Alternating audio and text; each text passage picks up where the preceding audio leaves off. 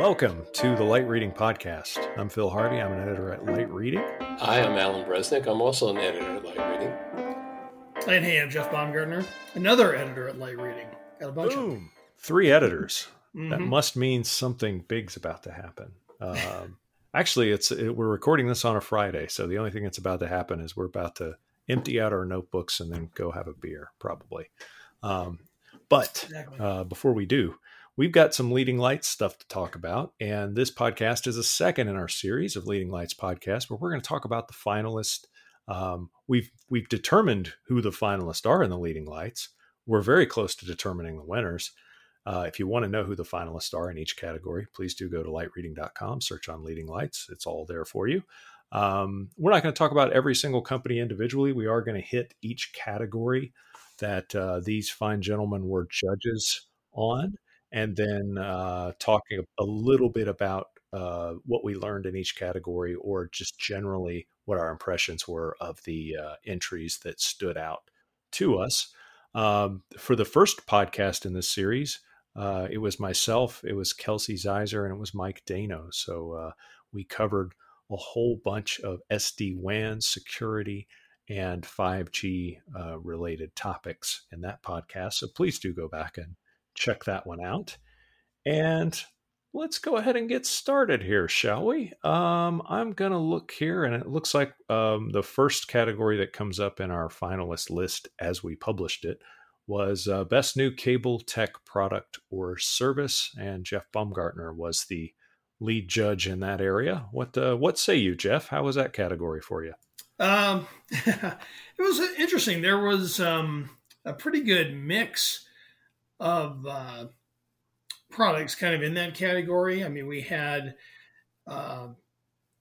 some kind of focused on, cable's role with ATSC 3.0, which is like the next gen broadcast signaling standard, a little bit further out in the future, but, they're starting to think about it now. But there was quite a bit, focused on kind of where the cable access network is heading, right? And so we had a lot of stuff coming in on distributed access architecture, which kind of pushes functions and some hardware kind of deeper out into the network, kind of preparing for DOCSIS 4.0. Had a couple there. You had some that were kind of fiber focused. If you're a cable operator, you have a lot that are looking at fiber and greenfields, maybe some brownfields as well. And then another one on really focused on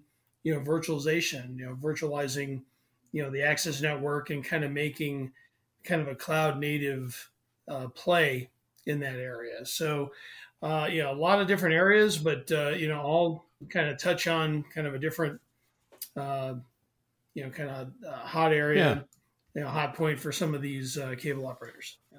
A lot of it focused on the evolution of the cable access network, which makes sense. That's the big pain point right now, and that's also kind of the forgive the term, but the gateway for where things are going to go next, I guess, or how long a cable provider can continue to compete against the incumbents in its space, in whatever region. That's good. So, Jeff, you also had the best new cloud product or service category, and we focused this one on network operators. That was an exciting one too, because what I like about the kinds of companies that I saw some of the entries in is that these were companies that were not traditional telco service providers or traditional cable service providers, even though that's what you would first think of when you say network operator. This is a pretty wide variety of company types, and that was kind of exciting. Yeah, and we did have a couple of kind of the traditional operators in there. Charter with Spectrum Enterprise, doing their unified communications.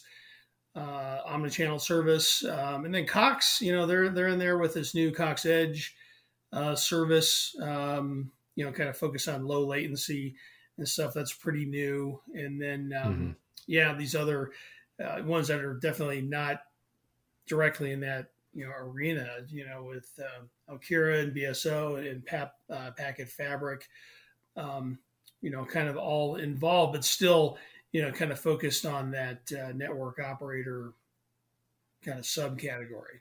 It really, they're offering something as a service or something over the cloud or as a cloud-based service, but they're competing with network operators on some level. They are putting together some subset of services that you would traditionally buy from your network operator. That's what's interesting about this, is the competitive edge there. Keep us moving right along here. Let's see. Let's go to best new video/media product or service. So this is a great kind of category because, again, it's really broad, and we're looking for everything streaming video or other media that was announced during the past year. Alan, you had you had the gavel on this on this group of companies and this group of entries. What would you find out as you look through it, or what kinds of companies stood out? It was a nice mix of companies. Sometimes we don't get a lot of companies in this category, so it was great to have 5 finalists in this, and there was a mix of companies that are both providers and service providers and technology providers, as also a mix of companies that are North America and Europe. I don't know if there's one trend that came out of this, but it's a lot of next-gen technologies, which is what we were looking for. I mean, one company is talking about using virtual reality and 5G. Another company is talking about improving the video delivery of streaming video. Another company is talking about being a super aggregation service of streaming video. So it was a nice mix of different kinds of technologies, different kinds of services from different kinds of companies. Great. Yeah, that's always exciting. It is weird to, kind of do the apples to oranges comparison, but it is all about, a judgment call ultimately about, what strikes us as the most innovative at this particular time, or the best, the best product that seemed in that category. In streaming video anyway, it's such an interesting challenge that those companies, the streaming providers, face right now, because they are pushing to be hyper competitive and get the best quality stream, but they also know that everybody's broadband access networks are maxed out, and so they have to be really smart about how they do that. They can't just load up on 8K streams and send everything. It's like there has to be a lot of smart networking that happens between their office and the end customer to get the super high quality picture on whatever it is the customer's connecting on. And I just find that challenge in particular doesn't seem to be acknowledged often enough. We talk all the time about the broadband side and which providers are upgrading their networks and who's offering gigabit this or that, but those streaming providers really are on the hook for the quality of what the consumer or the business is ingesting at the other end. Anyway, fascinating category, and definitely. And to follow up on that, I think the pandemic has really highlighted that the importance of the quality of the network and the quality of the streaming video image that comes through. Yeah, and definitely this year of all years, you also have the fact that it's an Olympic year. It's we're more people were at home using video for conferences and things like that. So yeah, with those things combining, you kind of have an even higher quality bar than normal at a time when the networks are their busiest. So I thought that was a remarkable category. And I'm also pleased to see that it wasn't the same kind of company, the same kind of product over and over again. Every time we see that, I kind of go, maybe this category's tired. Right. Yeah. But this didn't seem like a lot of these too. I peeked at a couple of these entries. They weren't just incremental things. They were wholly new types of products. So definitely go check those out at the, in our finalist story. And then also, please do search, Light Reading, because we've written about a lot of these companies, a lot of these services at various times, and it's a lot of articles in there from the past year that are kind of that remind me that we've covered this stuff before when I see them in these Leading Lights things. Let's see. So we'll move on to most innovative service provider cloud strategy. Jeff had that one, and that was for a network operator or a service provider who really has said what they're doing in the cloud. They've articulated in an understandable way, and they have some intriguing strategy at work in however they're attacking their end market. And what's interesting about this is that we don't really this category is kind of agnostic to what that end market is. We're really just interested in companies using the cloud in interesting ways and applying some sort of strategy to it. Jeff, what types of things were lurking in this category? Yeah, to your point, I mean, there was quite a bit of diversity in the entries that we saw.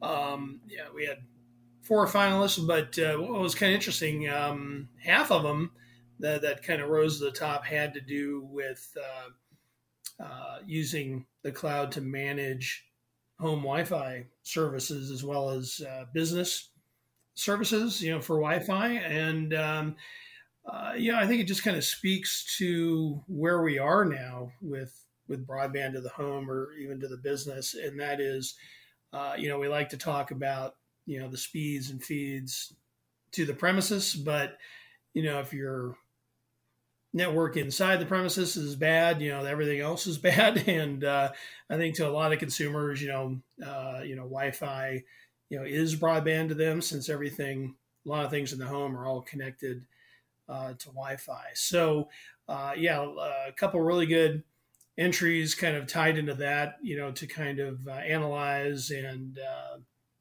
monitor, what's going on in that network and being able to proactively jump on things if you find something that's kind of amiss. And then also, some bigger picture strategies, kind of also came to the fore with like DT, with kind of this next gen IMS approach with a lot of automation. And it was kind of interesting to read through that, because I was trying to think back to like the early days of IMS, and everybody would always say, "Oh, it's really difficult. It's like changing the fuselage of a plane while it's in the air." Was kind of the way that would be expressed or explained.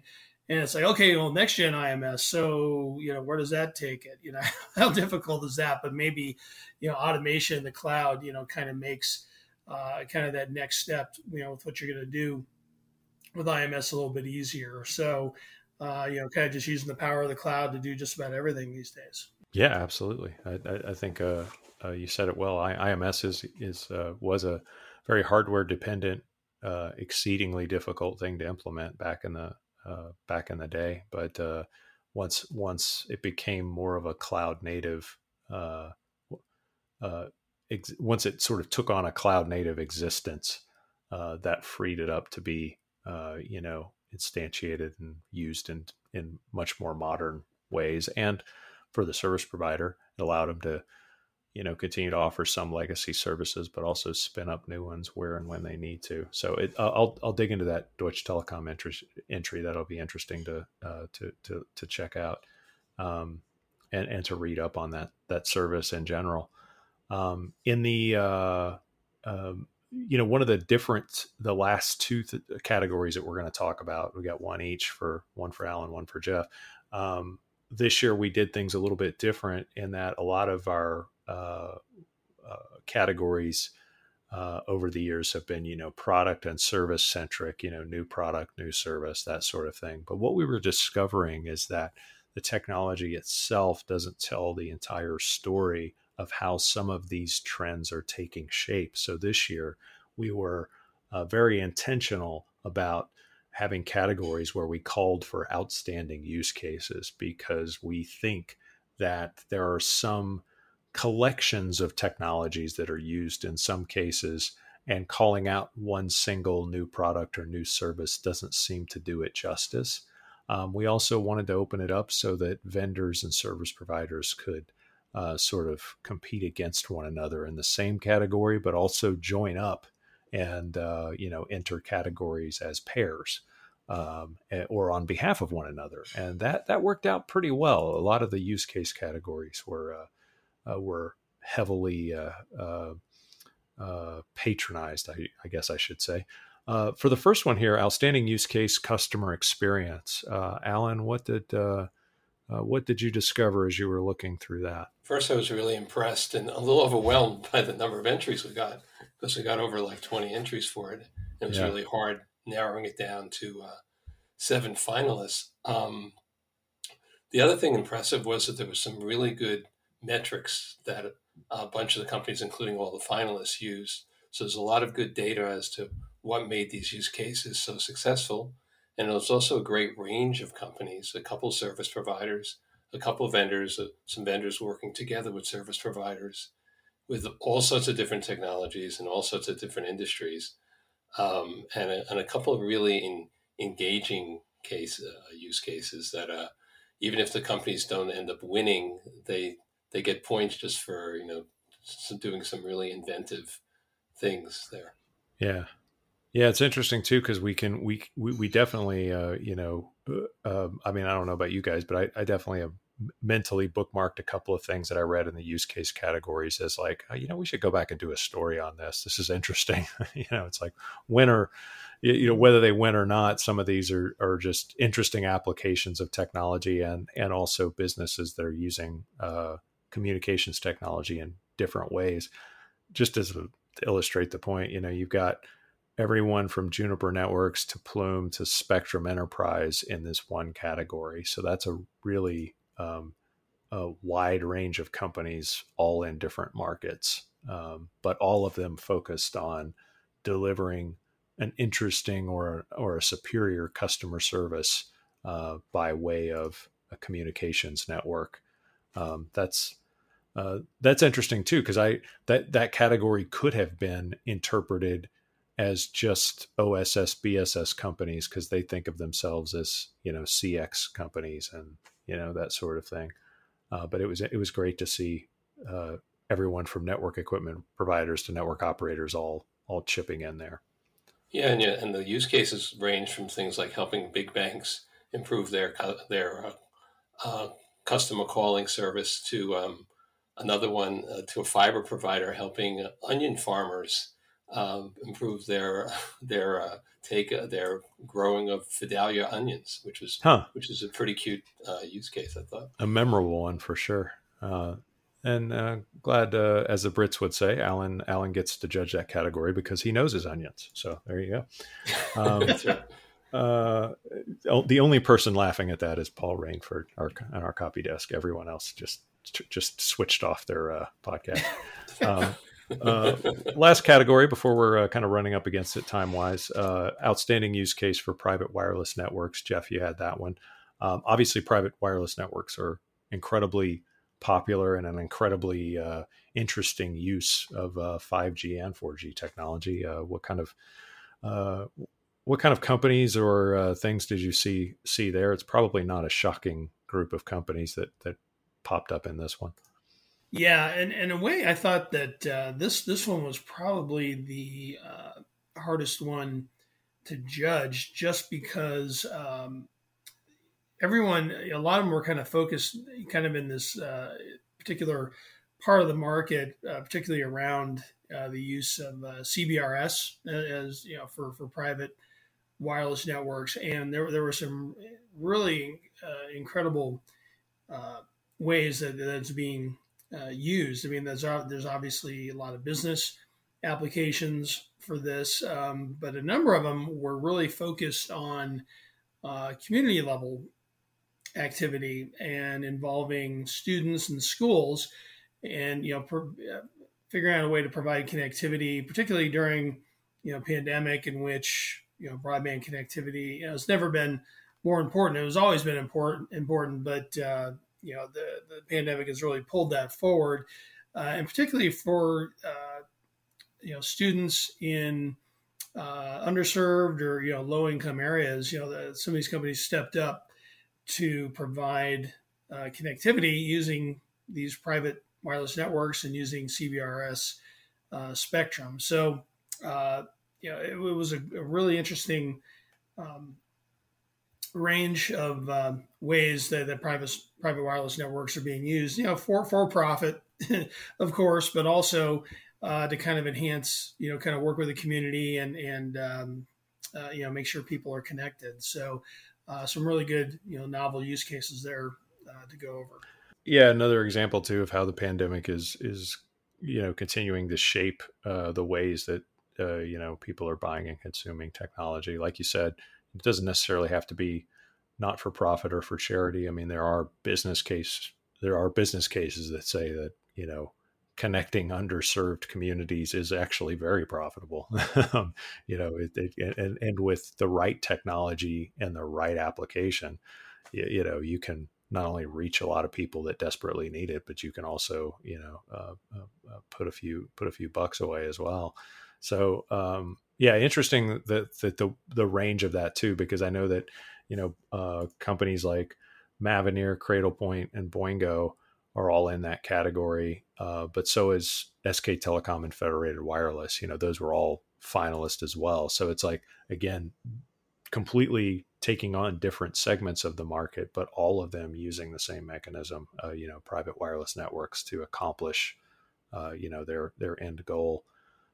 We're just over the 20-something minute mark. It'd be kind of us to sign off here and and not take up too much everyone's time. But I do want to say thanks to all the light reading editors for your hard work on determining the finalist and as we're digging through everything and we're reading through things one more time to get to the winners list.